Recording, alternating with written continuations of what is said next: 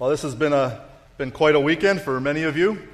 Friday night, while lots of people were out in their neighborhoods collecting candy, we had our harvest party here at the church, and it seems like everyone, at least in the time that I was here, was having lots of fun. So I want to thank all the people that were involved in organizing that, Jesse and Dave, and all those that helped as well, along with our youth especially, as they helped, and those that were here for setting up and taking down and everything else. Thank you for doing that. For some of you, I've just recently come to understand from the ultra-reliable and unquestioned source that is Facebook, that the transition between October 31st and November 1st marks the unofficial beginning of Christmas decorating. That's apparently when you're allowed to start. I never knew that. For some of the men, I'm not sure if they still do this, but October 31st, actually I am sure that they still do this because I saw a couple starting already. The transition between October 31st and November 1st marks the last day that you will shave the area between your nose and your upper lip. Much, I think, to the dismay of some of the wives that are here, but we are now into Movember. So there is lots going on this weekend. But October 31st is also important for another reason. 497 years ago, on October 31st, a monk named Martin Luther nailed a piece of paper onto a door at a castle, the front door of the castle in a place called Wittenberg, Germany. And that piece of paper on which he wrote what we call 95 theses, or 95 really articles of debate with the Roman Catholic Church, sparked what we now call the Protestant Reformation. And so October 31st is monumentally important even for our church. Our church would not exist as it does without the events of October 31st, 1517. This Reformation started in Germany, but it soon spread into Europe and into England. And when the Puritans came to America, Protestantism came to North America with them. And all of that was based on a renewed understanding of the Bible, emanating from wrong understandings and traditions that had gradually snuck into the church by the time of Luther. It was as he opened up and studied the Bible, rather than just blindly accepting traditions, that he realized that they had gotten it all wrong and were depending, among other things, we're depending on works to merit the righteousness of God alone, in opposition to songs like we just sung, by which we receive salvation through faith alone, by grace alone. And it's in part because of Luther that you could even follow along in your Bible in English when I read it just a few minutes ago. There are many legacies of the Reformation, things we do in church that can be traced back to what happened on October 31st, 1517. But most of that has to do with being able to access and to understand the Word of God.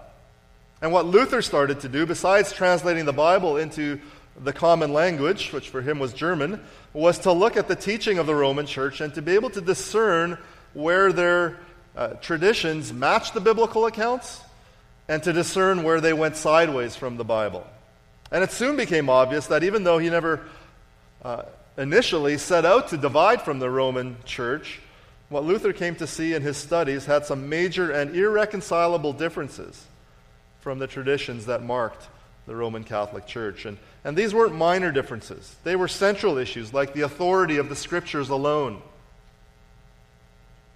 and the meaning of the Lord's Supper and baptism, and the worship of Mary, and whether we can pray for the dead, and how sinners receive the righteousness of God. And because of these differences, and because, on the one hand, the Roman Catholic Church stood firm on its traditions, and on the other hand, Luther stood firm on his convictions, the church divided into the Protestant Church and the Roman Catholic Church. And now, of course, we have lots of different denominations that would think of themselves as Protestant. And even within the Roman Church, there's a range of expressions too. But I want to point out here that this is one of the things that churches unite over, is a common set of beliefs or a statement of faith. When you join the church, one of the things you should ask is what is it that you are joining? Or more precisely, what is it that they believe? And what the church believes about the Bible should align what you have come to believe about the Bible. The fact that there are so many denominations is a topic that people will ask a lot about, and it's a valid question. And it's valid because ultimately there is not going to be any denominations once we get to heaven. But denominations aren't necessarily a bad thing, because they usually begin because of people being convicted by their study of God's Word. Their convictions can make them separate from one group or to join one group. And so if their convictions are based on a sound study of the Scriptures, and maybe even for you, in which you come to a firm set of beliefs, joining or separating is not necessarily bad. Now, lots of us are just born into a certain church, but somewhere down the line, somewhere back in your ancestry, someone came to believe certain things about the Bible, and they aligned themselves to a particular group. It'd be an interesting thing for you maybe to look back and to find out how you came to belong to a Protestant church of some kind. Well, so far in our study on being joined to the church, we've talked about the fact that you gain entrance to the church through conversion or salvation.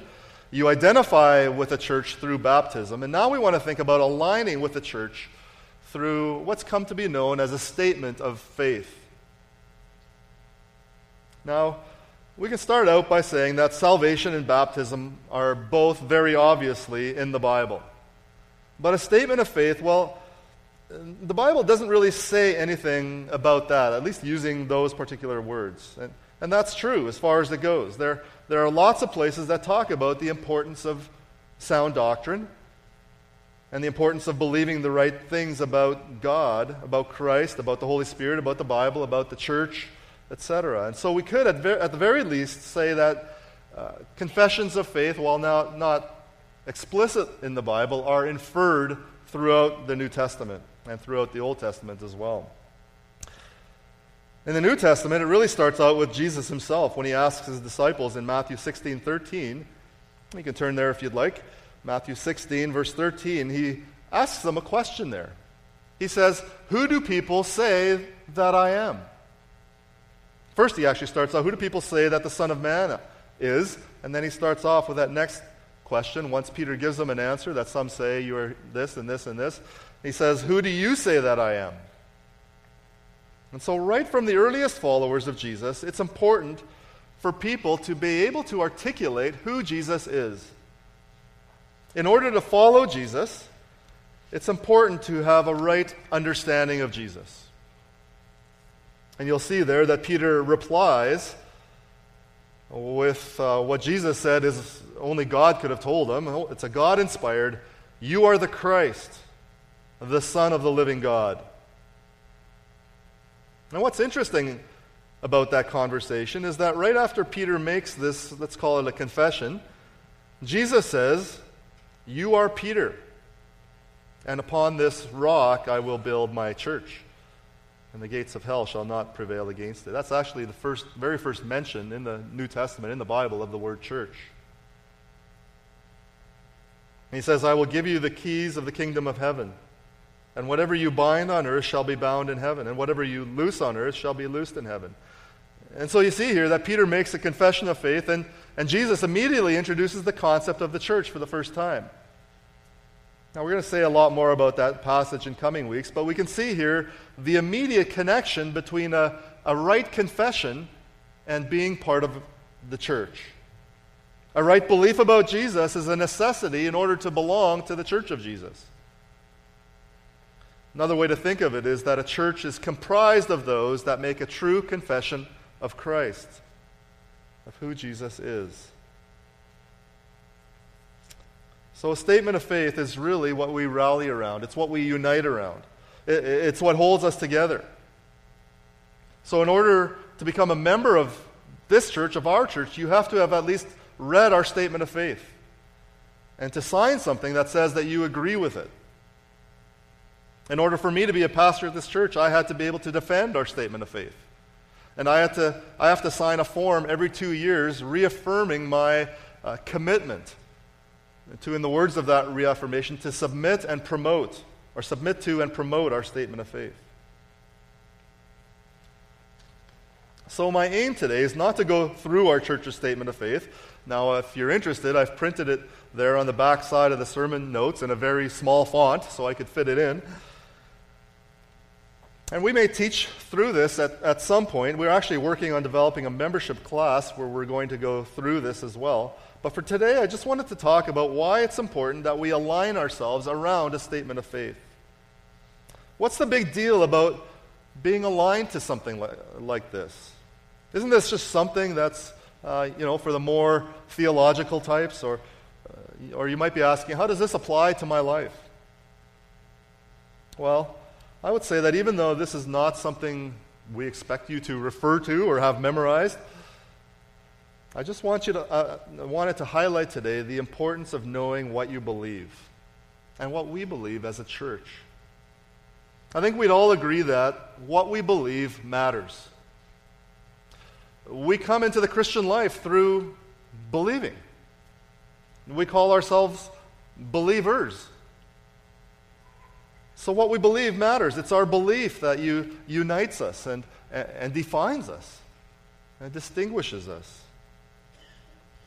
So we saw in Matthew 16 how it was important for the followers of Jesus to have a right confession of Jesus. But the Bible, by far, elevates the importance of a right confession about who Jesus is so that we are not led astray. That's the main point. He doesn't want Christians to be led astray, so they need to know what they believe. A right confession almost serves more to distinguish a church and to protect a church. It becomes kind of a measuring stick so that when people, or when you might hear people say something about who Jesus is, we have something, almost a template of sorts, that the church can use in order to compare those claims. It seems that the New Testament writers, when they write to churches, almost assume that contrary claims about Jesus are going to be a prevalent reality. We're going to come face to face with counterclaims, wrong claims about Jesus all the time, and so we need to be prepared so that we can answer the question of who Jesus is. And if that's the case, then churches would be wise to know what they believe. So, in Galatians, for example, Paul actually really, we could say he really lays into the church there for not being ready for that kind of onslaught against the gospel. So, Galatians chapter 1.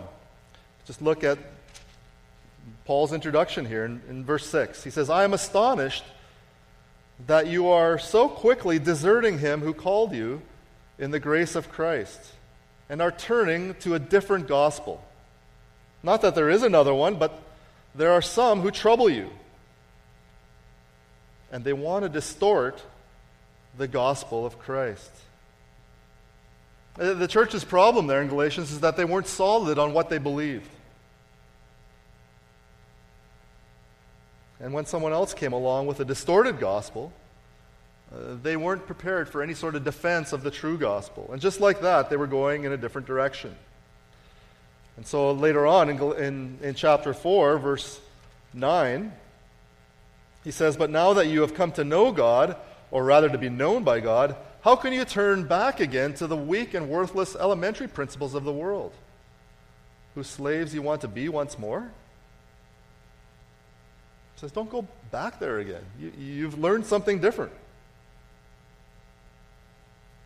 You've learned who Christ really is. Don't go to a different gospel. 1 John is another place where we could go that shows the importance of knowing who Jesus is and that he's God, that he came in the flesh. And there's lots we could go at in 1 John to look at that. But I just want you to go to Hebrews 13, verse 9. It's kind of a summary there. It says, Do not be led away by diverse and strange teachings. Do not be led away. Don't be led astray by diverse and strange teachings.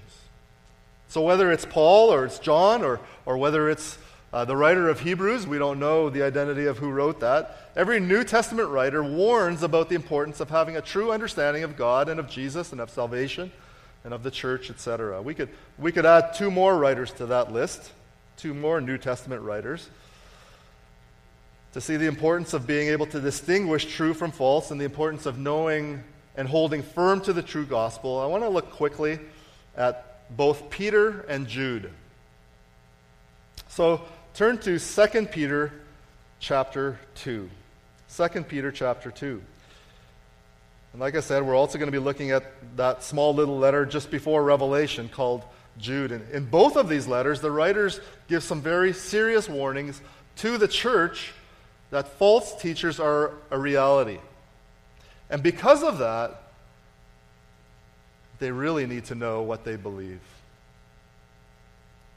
So, 2 Peter chapter 2, verses 1, and I'm just going to read the beginning up to the beginning of verse 3. It says, "But false prophets also arose among the people, just as there will be false teachers among you, who will secretly bring in destructive heresies, even denying the master who bought them, bringing upon themselves swift destruction.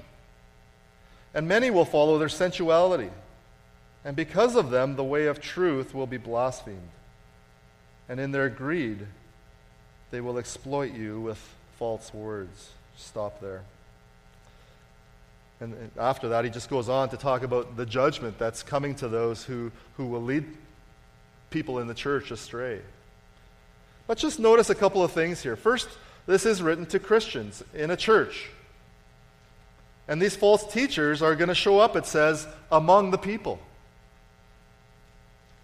There's a constant threat, and lots of times it comes from within.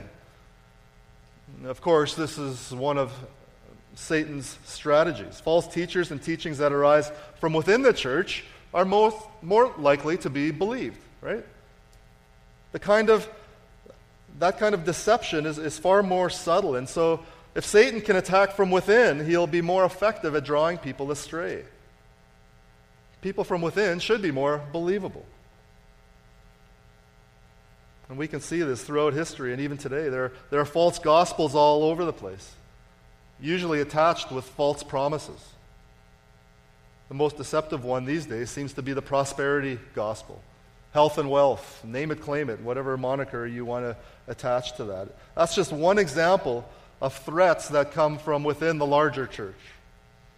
There are spiritual, I guess we could call them spiritual terrorists lurking. We need to be on our guards. But look there at their method of operation. It says they secretly bring in destructive heresies, even denying the master who bought them. So they come in secret. These are not obvious. They're subtle. And their teachings sort of worm their way in, almost unnoticed.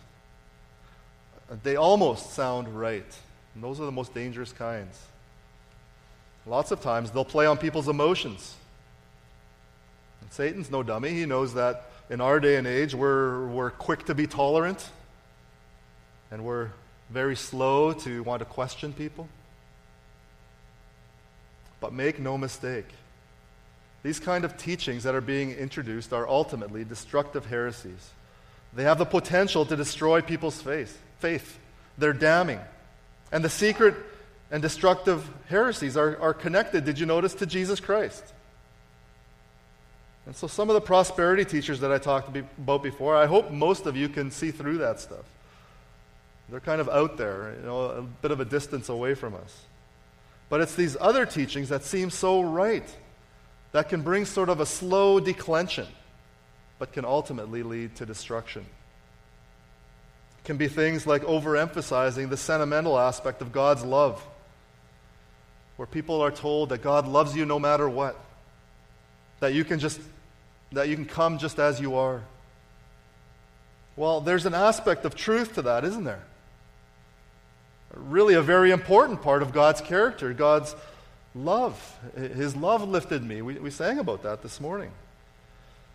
But when you look at those sort of things, those sort of sayings more deeply, it actually underemphasizes God's wrath against sin, and it undervalues the depth of Christ's sacrifice as seen on the cross, what we just celebrated.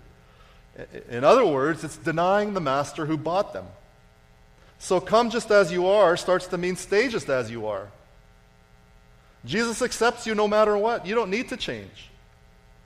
And the long-term effect of that is that the church eventually starts to become worldly. The world would say progressive.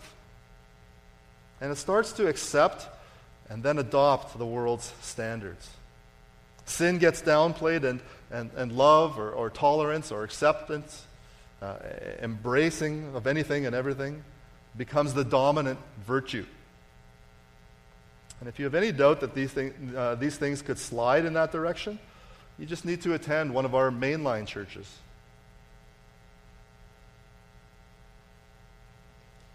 You hear a little truth, lots of social justice and doing good works. But it can also be things like aberrant conceptions of God's forgiveness and of the right of those that have been offended to decide the kinds of punishment that ought to be meted out. If there's anything that denies the master who bought them, this is it. It's at best a faulty and mistaken understanding of the blood-bought forgiveness of God. And at worst, an outright denial of how the gospel applies to them. This is destructive, and it can lead to great harm. It undermines the gospel. The gospel is about how God forgives those who repent and who trust in Christ, in spite of the fact that we don't deserve it. He lays the punishment for our sins on Christ, and then he keeps forgiving those who keep sinning as long as they keep repenting. Well, we could go on, but I want to just head over to the little book of Jude and just focus on these two verses. Jude might not be a book that you've studied a whole lot, but this passage that I read from 2 Peter 2 and the verses I'm going to read, actually the whole letter of Jude, they sound very familiar to one another. But while 2 Peter 2 points out the warning of false teachers, Jude actually gives the solution. How do we deal with them? Gives the remedy. And Jude points out that the most effective way to guard against the false prophets and teachers that secretly infiltrate the church is for the church to be very firm on what they believe. So like I said, these two passages sound a lot alike. They warn about the same sort of thing. But the difference is, as one commentator put it, the difference is that in 2 Peter, Peter is warning the church there that false teachers are going to come into the church. He's predicting what's going to happen in the future. In Jude, they're already there. They're already in. You can hear that in Jude's words there. Look at verse 3. Beloved, although I was very eager to write to you about our common salvation, I found it necessary to write appealing to you to contend for the faith that was once for all delivered to the saints. For certain people have already, we could say, it's present tense, for certain people have crept in unnoticed, who long ago were designated for this condemnation. Ungodly people who pervert the grace of our God into sensuality and deny our only Master and Lord, Jesus Christ. So certain people, certain persons have already crept in unnoticed. They're in. They've gotten into the church. We have all these kinds of fears in North America these days. These fears that they're here, right? First, it's with the Ebola virus. The big fear is that this virus has now made it from Africa into North America. And we have the same fear with ISIS, right? Islamic State of Iraq, I think that's what it stands for. They're not only in Iraq and Syria anymore, and they're now in the U.S. and in Canada. Well, that's sort of what Jude is saying here. These false teachers and prophets, these spiritual terrorists that Peter warned about, they're in the church. As he writes this, they've made it in. They're there. And then you see the same issues in 2 Peter 2, there in Jude verse 4. They pervert the grace of God into sensuality, and they deny our only Master and Lord, Jesus Christ. Whatever false thing it is that they're bringing into the church, and we don't know exactly what it is here, it never tells us, but it's an attack on the lordship and the work of Jesus Christ. And an interesting side note in both 2 Peter and Jude, you might have caught this, is that these false teachings are somehow connected with sensual and immoral practices. So how does Jude propose that the church deals with this imminent threat. What should the church do? How should the church act? Well, look back at verse 3. This is really good. Beloved.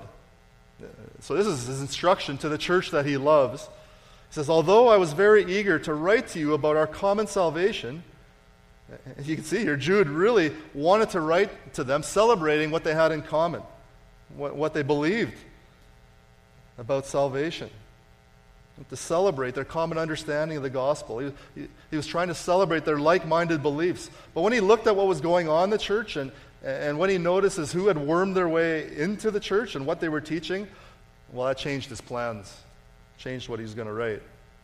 Although I found it necessary to write appealing to you to contend for the faith that was once for all delivered to the saints. So what starts as Jude's eagerness to write about what they had in common has now turned into an urgency, asking them to contend for the faith. It's a call to contend for the true gospel. It's a call to turn away from all new teachings, as good and as right and as gracious as they may sound, and to go back to what they learned at the beginning. And not only to go back to it, but to contend for it, to stand up for it, to fight for it.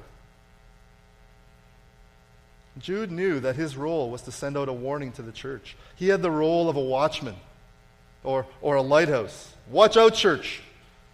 There's icebergs and there's boulders and rocks in those waters or in those teachings. They'll shipwreck your faith in Jesus Christ, in the true gospel. Watch out.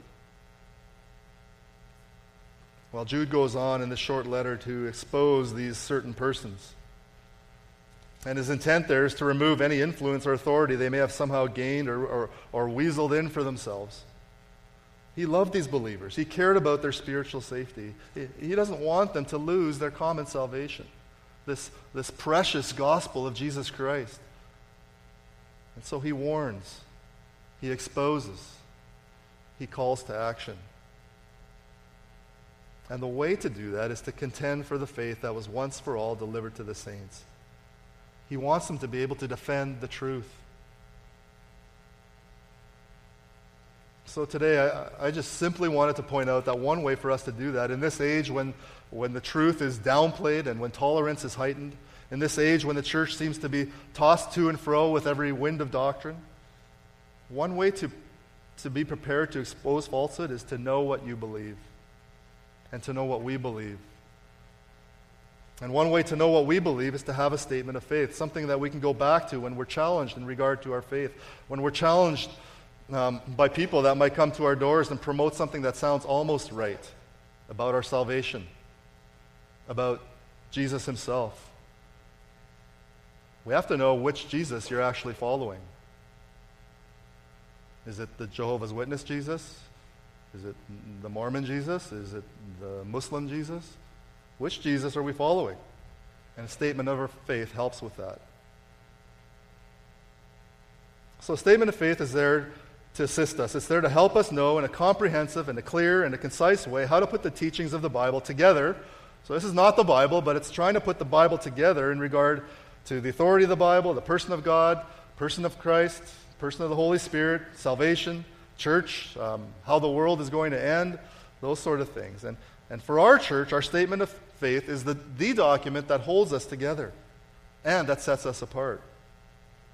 It ensures that we're all saying the same things, that we're all believing the same things, and that we can portray to the world what Jude describes as a common salvation. So when someone makes a commitment to belong to the church through membership by virtue of joining, they align themselves to our common set of beliefs, to our statement of faith.